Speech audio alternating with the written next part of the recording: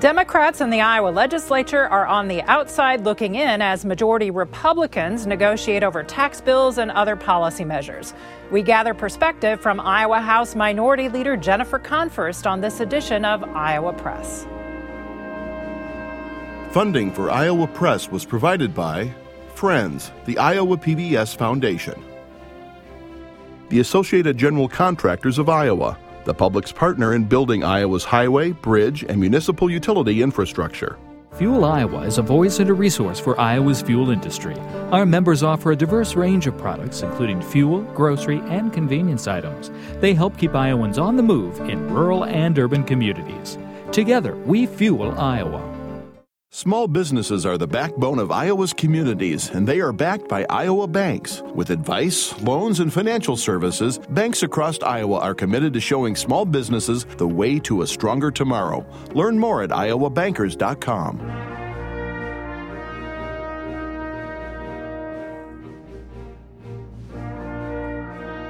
For decades, Iowa Press has brought you political leaders and newsmakers from across Iowa and beyond. Celebrating 50 years of broadcast excellence on statewide Iowa PBS, this is the Friday, February 4th edition of Iowa Press. Here is Kay Henderson. In January, Republican Governor Kim Reynolds and then House Republicans and Senate Republicans unveiled tax-cutting plans. This past week, Democrats in the House and the Senate offered a counterproposal. Our guest today is here to talk about that and other issues before the legislature. Representative Jennifer Konfrst, a Democrat from Windsor Heights, is the House Minority Leader. Welcome to Iowa Press. Thanks so much. Glad to be here. Also joining in the conversation are Katarina Sestarik of Iowa Public Radio and Aaron Murphy of the Gazette in Cedar Rapids. Representative Konfrst, Governor Reynolds and those legislative Republicans proposed reducing income taxes by gradually shifting them down to a constant rate of either 4 or 3%, 3.6%, pardon me.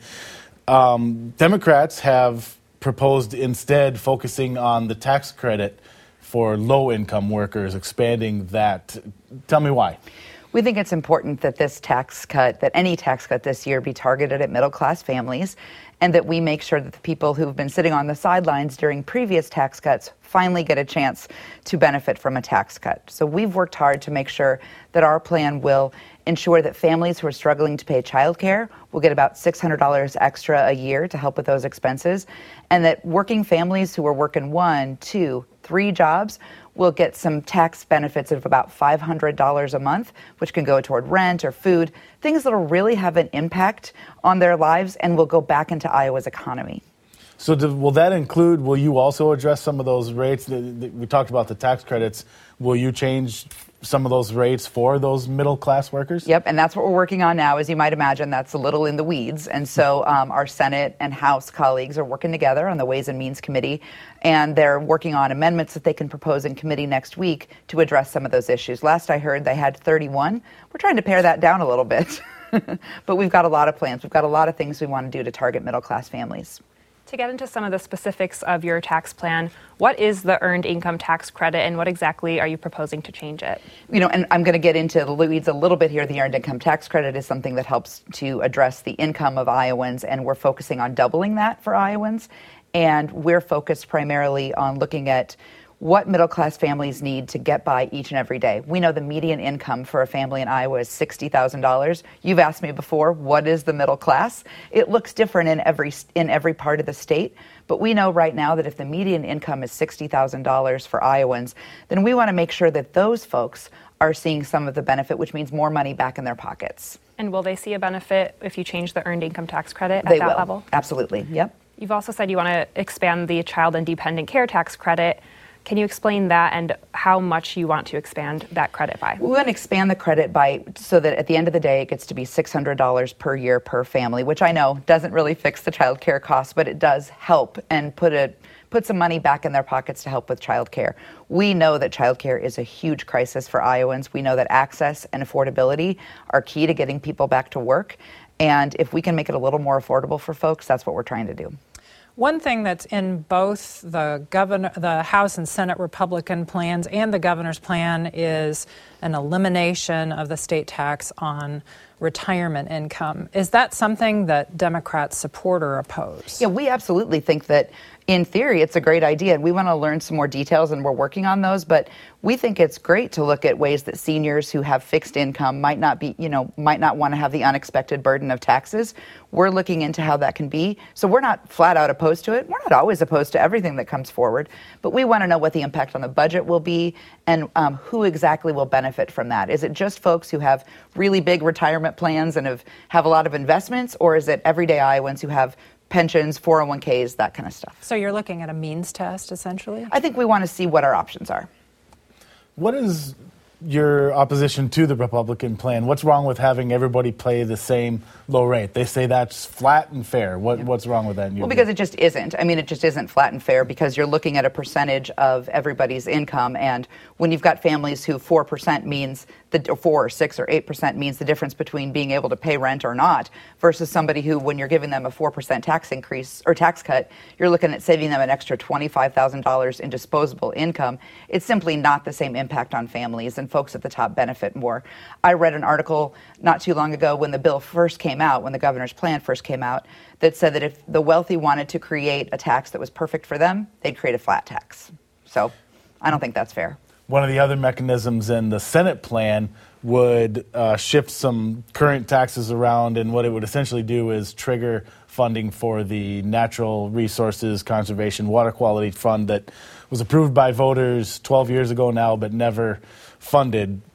How do you feel about that? Not just the piece itself, which I know Democrats have talked about supporting funding that fund, but the way this bill does it. Can you support that? Yeah, well, I mean, I have a lot of concerns. I can't support the Senate Republican plan, which includes that, and it's disappointing because we've wanted to support the Water and Land Legacy Trust for a long time. Since it was first passed in 2010, 63% of Iowans voted for it. We think it's great.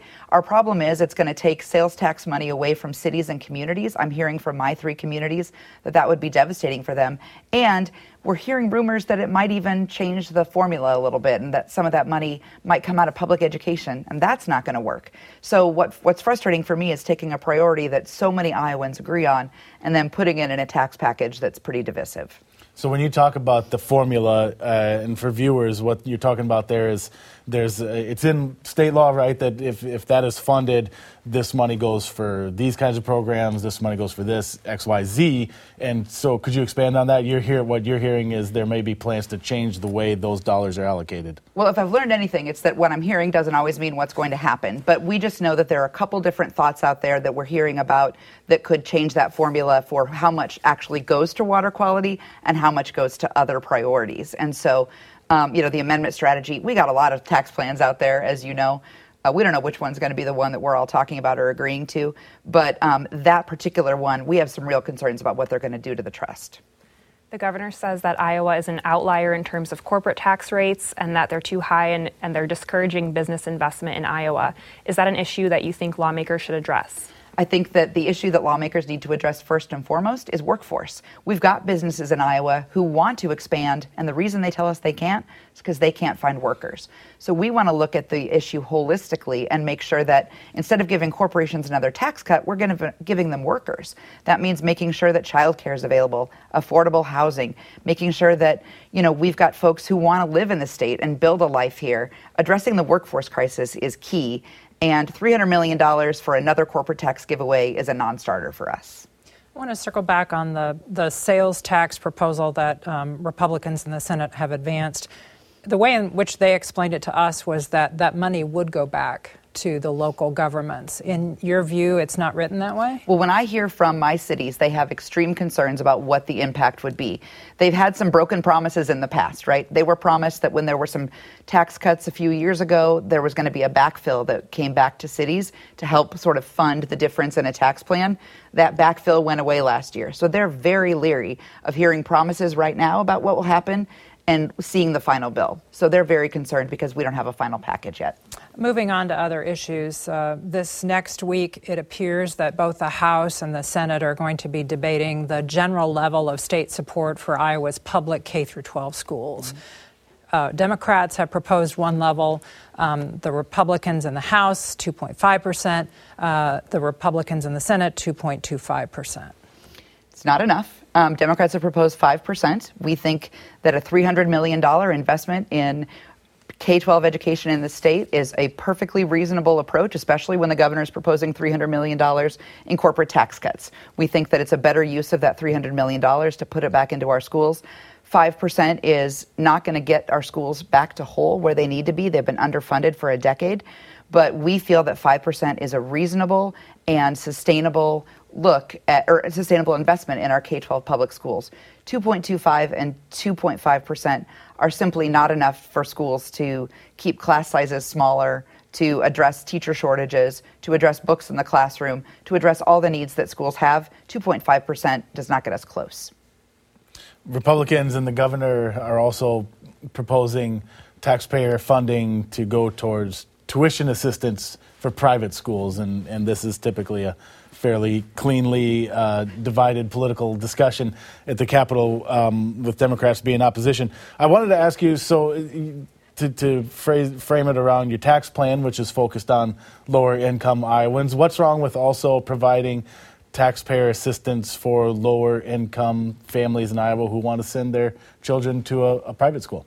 I think Iowans would be surprised to know we already spend $73 million of tax dollars on private education in the state through things that we're already doing to help people get to private school. So $73 million is a lot of money. We're already doing that. I don't think we need to be doing more, because what happens is you take public school money, you put it toward private schools. What happens to those kids who are left behind?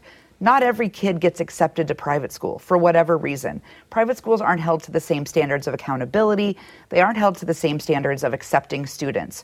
So that means that the students who can't get into private school because they might have a developmental disability or they might have another reason that the school doesn't accept them, they're left behind in an underfunded public school while other kids get to go in. Every kid in the state deserves a quality education, and the only way to ensure that is to invest in public schools.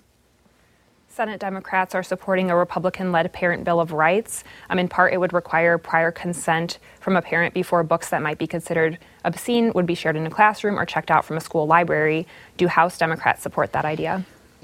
Let's talk some common sense here. So a Parent Bill of Rights. Absolutely, sure. If we need to put in code what is already happening in schools, we're looking at that, right? We have some concerns about that particular provision, so I'm not sure we're ready to blanketly support it. It's in the Senate. It's their deal right now. We'll see how it comes when it gets to us. But a Parent's Bill of Rights is also the contract that parents and teachers have when they drop their kid off at kindergarten. You can go talk to your teacher anytime you want. When my kids were in elementary school, we were getting emails begging us to come help organize the school library, help over the lunch hour, help in the classroom. My favorite times were the times that I got to go hang out in my kid's classroom on an afternoon off of work. And so when I would sit down for a parent-teacher conference, or when I'd go into the classroom and I would say, tell me more about this, they were happy to tell me. This is already happening. Parents can already access their teachers. Teachers want this. Parents and teachers are not enemies. They should be working together for their kids' education. I don't think we need to put that in code. That's what's already happening. There are a couple of proposals to address the workforce shortage in Iowa schools. The governor is advancing an idea of an apprenticeship.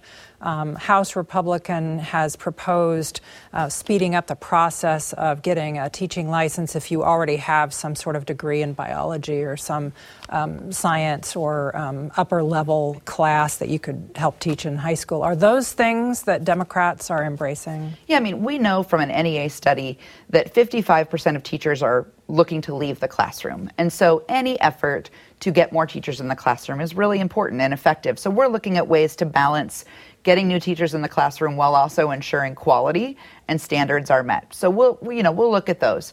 But let's talk about other things that are happening up at the Capitol that are making it pretty hard for teachers to stay in the classroom. The Republicans in the House, the Senate, and the governor are villainizing teachers. They are saying that they are giving the impression that teachers need to be watched all the time, that teachers can't be trusted, that teachers are enemies with the legislation that's coming forward, and that's simply not the case. It couldn't be less true. Teachers are Mrs. Koth and Mrs. Moore, and amazing teachers that everyone has in classrooms all across the state who are doing all they can in the middle of a pandemic. So instead of criticizing teachers and saying that they have a sinister agenda and then introducing legislation that shows you really think that, let's thank teachers. They've been working their tails off the last 2 years, and they're burned out. We want to keep them in the classroom, treat them like the professionals they are. Moving on, the governor this week announced that she's going to end the state's emergency health proclamation regarding COVID-19. Part of that proclamation, the rescinding of that proclamation, means that they will scale back the reporting of COVID data, cases, hospitalizations, deaths, and it will only be updated weekly instead of multiple times per week as it is now and used to be daily. Is now the time to be doing that in your view? Are we in a place where it's okay to start scaling back some of these things? 2 years ago, next month, right, this all started. And Democrats and Republicans and the governor were all together in getting behind and getting Iowans out of this pandemic.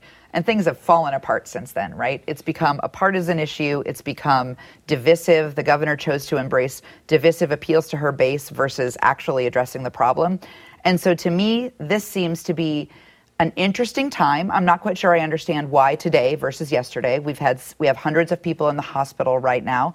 I want the pandemic to be over. We all want the pandemic to be over. But shouldn't we have access to tools that help us keep our families safe? And so my frustration isn't necessarily with the ending of the pandemic emergency proclamation. It's with what goes away. It's with access to vaccine information. It makes it harder for us to know where outbreaks are. I'm not sure what's different today than yesterday, but those people are still in the hospital. So why now? And I think we need to do a better job of actually focusing on the information that we need to keep our communities safe, to get vaccinated, and to get out of this the way scientists say we can. Are we not at a point, though, where, people have had that information for 2 years now? They've been aware of the vaccine for more than a year now. Is that stuff is it still useful to have front-facing on a nice, neat website every day or 3 times a week?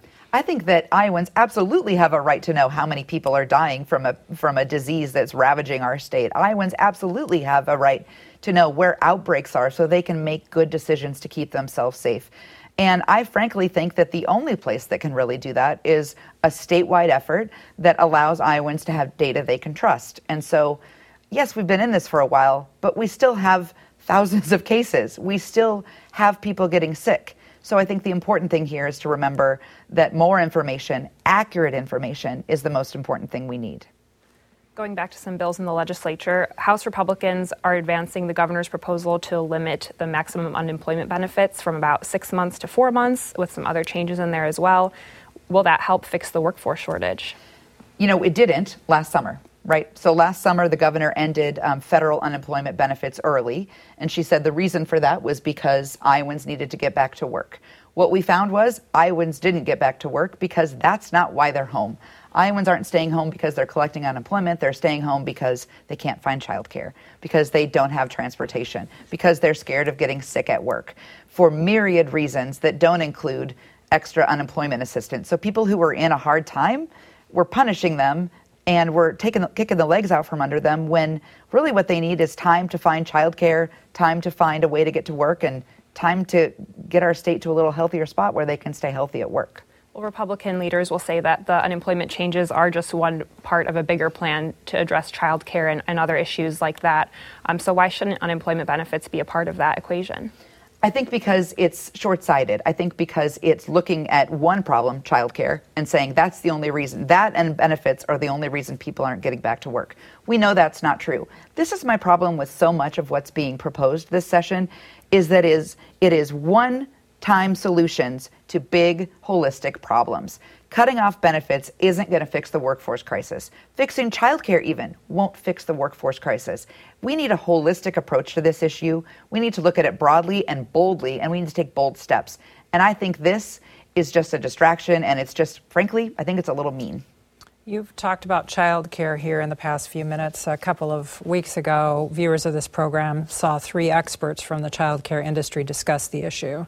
In your view, among all of the proposals that are floating around the State House, what would be the one that would make the most impact? I think that if we can address that cliff effect, which the House passed and the Senate is waiting to, which cuts off benefits for people as they get a promotion or they get more money, they get a raise. People who are getting child care assistance get a raise of $1. Right now, they have trouble getting benefits anymore, making that a little smoother, but also addressing the child care costs, making sure that we partner with businesses. Democrats have proposed grants for businesses in small communities to open new child care centers, because what people are hearing is it's expense, but it's also access. Where is it a crib shortage? I never know if it's a bed shortage or a crib shortage in childcare, but where can people take their kids and what are the hours and how can they do that? Increasing access and affordability. I think there are a lot of proposals out there, but I really like ours, which is extending the child independent credit tax credit. We have a few carbon pipelines that are being proposed in the state of Iowa, and one of them is moving through the process with the State Utilities Board right now.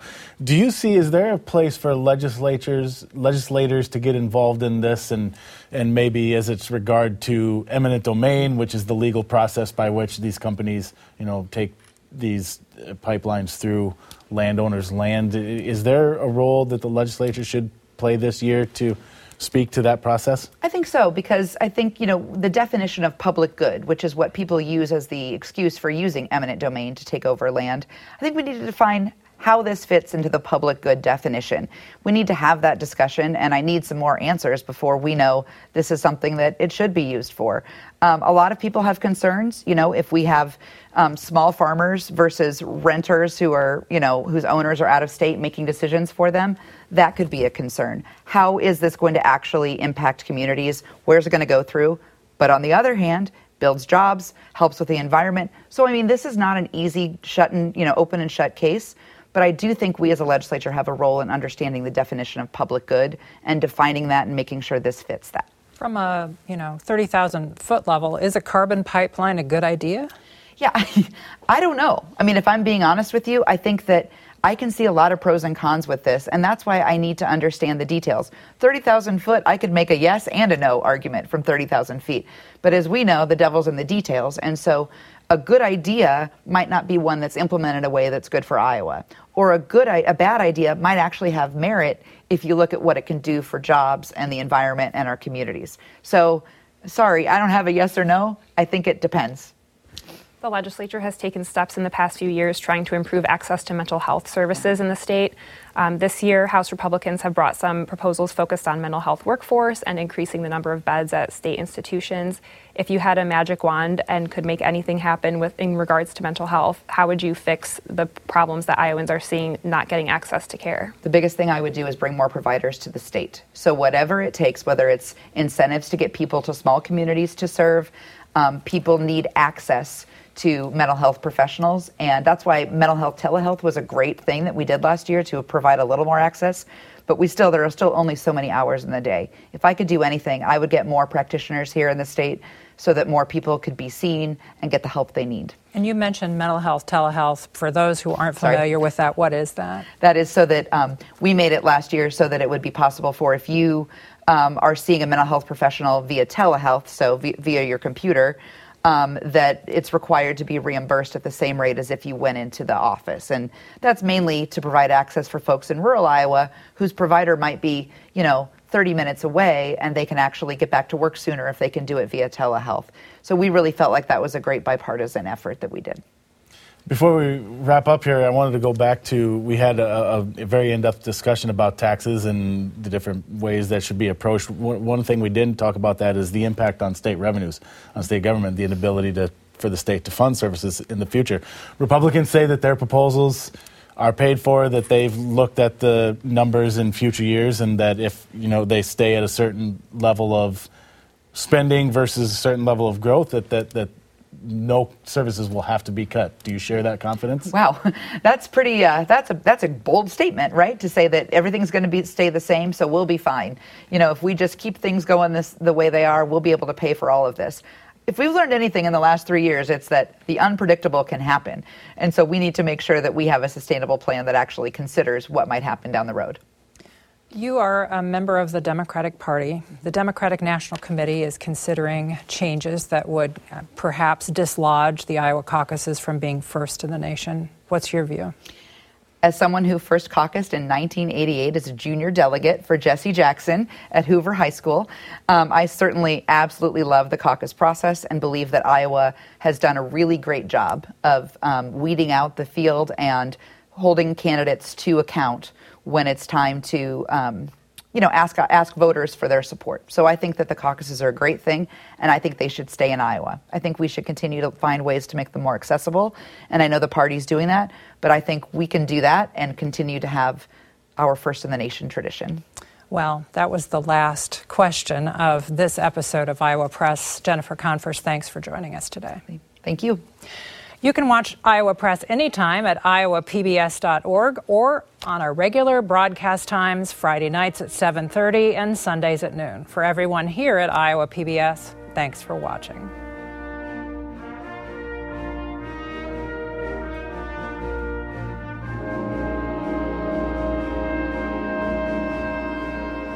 Funding for Iowa Press was provided by Friends, the Iowa PBS Foundation, the Associated General Contractors of Iowa, the public's partner in building Iowa's highway, bridge, and municipal utility infrastructure.